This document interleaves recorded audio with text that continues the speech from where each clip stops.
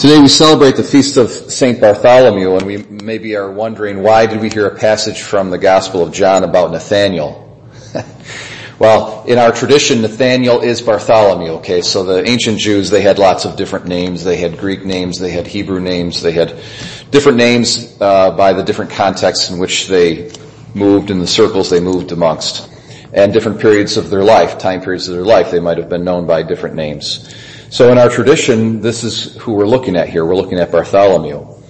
So Nathanael Bartholomew, it's very interesting. I kind of pause when we come to these days, feast days, and we go through each 12 of the apostles throughout the course of the year.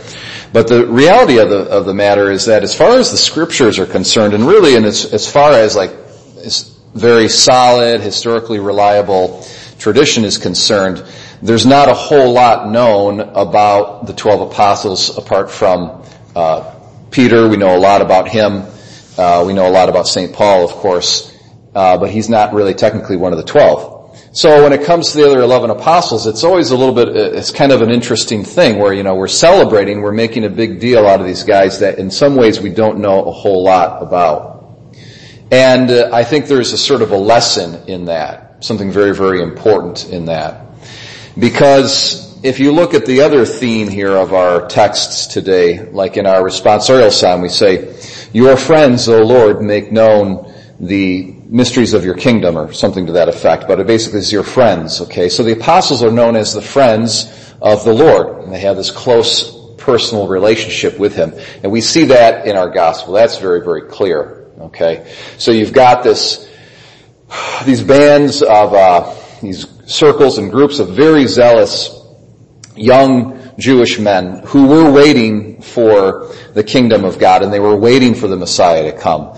And it was believed in Jesus' day at that time, many Jews, probably for about 200 years or so, there was a time period of very intense expectation of the coming of the Messiah.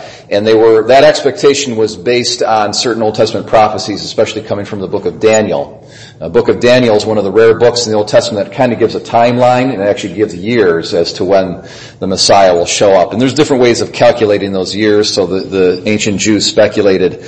And they were within the ballpark when they thought the Messiah is going to come at some period, and they were thinking, 50 BC, 100 AD, something like that. So they were correct for the most part, at least in the ballpark.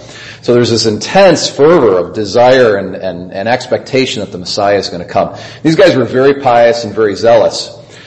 We know from the Gospel of John, it's implicit in a very subtle and interesting way that John, son of Zebedee, as well as what was another one of the 12 apostles, was a follower of John the Baptist. Okay, so they were first disciples of John the Baptist before they became disciples of Jesus, and it was actually John the Baptist kind of pointed them towards Jesus and said, "Go and follow him." So the point is that they were following John the Baptist as a sign that they were really expecting the coming of the kingdom of God, and they were really had all of this religious zeal and fervor in a good sense. And here they come and they find Jesus, and they're so hopeful, they're so filled with hope that he's the Messiah. And you can see Bartholomew here, and he's right off the bat, he wants to believe, actually. Jesus gives him just a little bit of a breadcrumb miracle, that he's got special knowledge that, he saw him the other day under the fig tree, and he wants to pounce on that, and he's hoping that Jesus is the Son of God, is the Messiah.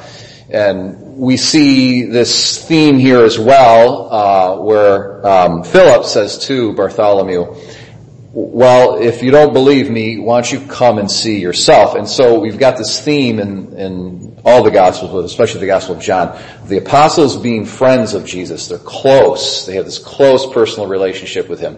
They spent 3 years or so with him every day. Okay, getting to know him deeply and intimately. You have that personal knowledge. And then Jesus from there would send the 12 out to evangelize the whole world. Now, can you imagine that? That's quite a task. Okay, so you're going to go and you're responsible now for evangelizing the entire world. The 12 guys. The entire world. That would scare the scare the living daylights out of me. I don't know about you, but it's really a big job that he gave them. And he didn't expect them to perform that job in a kind of a remote mechanical fashion, but that when he said to them, make disciples, he wanted the 12 apostles to extend the same relationship with others that he had with them. So it's about a personal relationship with the apostles. And the church is so big, and it would become very quickly so big, that having a close, intimate, personal relationship with everybody in the church and with all the leaders, it's not possible. It's not possible. I'm always amazed by, I'm in a parish for 3-4 years and I'm trying to learn everybody's name, and I'll say to one parishioner, hey, so-and-so, Joe the other day, and they're like, who? I'm like, I've been here 3 years. You've been here like 40 and you don't know who this guy is? It comes to, the church is a big place, okay? Even a parish can be kind of a big place, and we don't have that personal connection. But you know what? We're called to have that personal connection, and moreover, we're destined to have that personal connection, okay? When we say the church is apostolic, okay, what we mean by that is that it's founded upon the apostles, and we see that in our passage from Revelation. Okay, the foundation of the New Jerusalem has got the 12 names of the apostles on it. The apostles are so important to the church, okay? They established it. They set it in motion across the ages. And they did that in many ways. It's very important to confess that we believe and adhere the apostolic preaching or teaching. It's not that the apostles this is a recent kind of idea that's in academia, and it's kind of trickled down into the pews, is, the apostles, they kind of had like some good ideas about God, but they, we believe, we've advanced beyond them. They're kind of old-fashioned. They believe a lot of things that, we really don't believe anymore. They taught a lot of things that, we just don't believe, so forth and so on. That's really not the case, okay? What we believe currently as Catholics, we also believe that that's what the apostles taught. It's very important to get that, as they're foundational authorities for us. So they're at our beginning, but what else? The other thing that we learn from our first reading from Revelation is that they are our future as well. Okay? And so we go back to this idea, we're talking about this guy we don't know a lot about. But you know what? We are going to know a lot about Bartholomew. Okay? In the resurrection, in the world to come. That's when that vocation to have a personal relationship with the apostles and with all the members of the church, that's when that's going to be definitively realized. Now we can and we really should do our best to start that now here on earth, but we realize there's physical and temporal limitations. You can't be friends and have a personal relationship with everybody. It's impossible. Okay? But we can begin it now with the understanding that it will find its fulfillment in the world to come. In the world to come, each one of us, which is a deep, deep mystery, will be the subject matter of each one of our growth in knowledge and contemplation.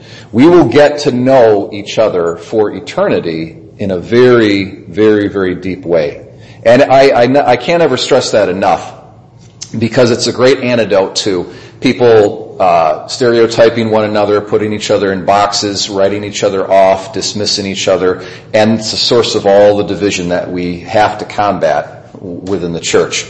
That each one of us as a person is a deep mystery. And we're even oftentimes a mystery to ourselves. Okay? God has plumbed the depth of the mystery that is me, for example, or that is you. He has. We have not. And we will only begin to plumb the depths of one another's personal mystery in eternity. And so we get someone like Bartholomew. Well, we don't really know a lot about him, but he's evidently super important. He's one of the 12 guys whose names are written on the foundation of the church. That's a big deal. Okay? So though he is a mystery to us now, we will plumb that mystery for eternity, and we will see how these 12 men, all the temptations and the trials and the good choices that they made, perhaps sometimes some bad choices, but mostly because they're great saints, good choices that they made, and how their lives are the very fabric and the intertwining connective tissue and muscle and bones of the entire organic body of Christ that has stretched over 2,000 years of Christian history and beyond. Who knows how much longer until Christ comes. We could be here for another 2,000 years. Okay. But it's going to be at the very end revealed how these 12 men are the fabric that stitches us all together and connects us together. And there's going to be some people who are deeper mysteries than others, but we're all going to be mysteries that we will each plumb and travel into and learn about deeply in a personal and intimate way for all eternity. So just like we can't write off St. Bartholomew, the application for us, practically speaking, in the here and now is we can't do that with one another. Okay? We are each one of ourselves a mystery to ourselves and to each other. And there's a certain kind of reverence and respect that we have to have before everybody else. And this ties in, we talk a lot about racism nowadays and all that kind of stuff. The deepest thing that we have in common with each other is the fact that we're each one of us personal mysteries waiting to be revealed. And it's of significance that we might be black or white or of a certain ethnicity or whatever. That's not meaningless, but that's not certainly the deepest part of who we are and the most important reality that we're facing. That's why we've got to really respect every human being as that personal mystery and never write each other off. And there's a kind of a quiet, contemplative reverence that we have to have for each one of us, because we're all called to eventually, not now, we can't do it, we're called to be friends with each other for eternity. It's so important when people talk to me about forgiveness, like I have a hard time forgiving this person, so forth and so on. I always say to them things like, well, there's a difference between reconciliation and forgiveness. And, I just finished an audio book of a story of a woman who had to make some hard decisions, and she has basically she has separated herself from her very radical survivalist Mormon family that she grew up with in Idaho. And the book is, Tara Westover is her name. And it's very sad and tragic, but she's learned how to forgive and to love her family, but yet because they're crazy, they really are crazy, her father in particular, very, very sad separation that had to take place between her and her father.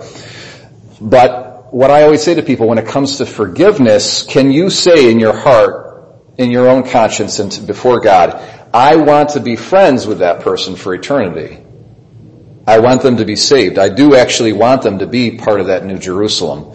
I respect them as a personal mystery. They don't even understand themselves. They're sick, they have problems, whatever it might be. I've got my own problems, and they do too. Can we say that about each other and really mean it? And then that way kind of forgive and to let go of various offenses and say, I really do want to know them for eternity. It might not be able to happen right here and right now, but eternity I want to be friends with them. My brothers and sisters, let's remember about the friends of Jesus and what Jesus called his personal friends to do, which is to extend that loving personal relationship to the entire world so that humanity would actually be unified instead of at each other's throats and arguing and differences and I'm not talking to you and I'm mad at you and da-da-da-da-da. Okay? So a little bit what I preached about, yesterday at Sunday Mass. May it be so for us through the prayers of St. Bartholomew.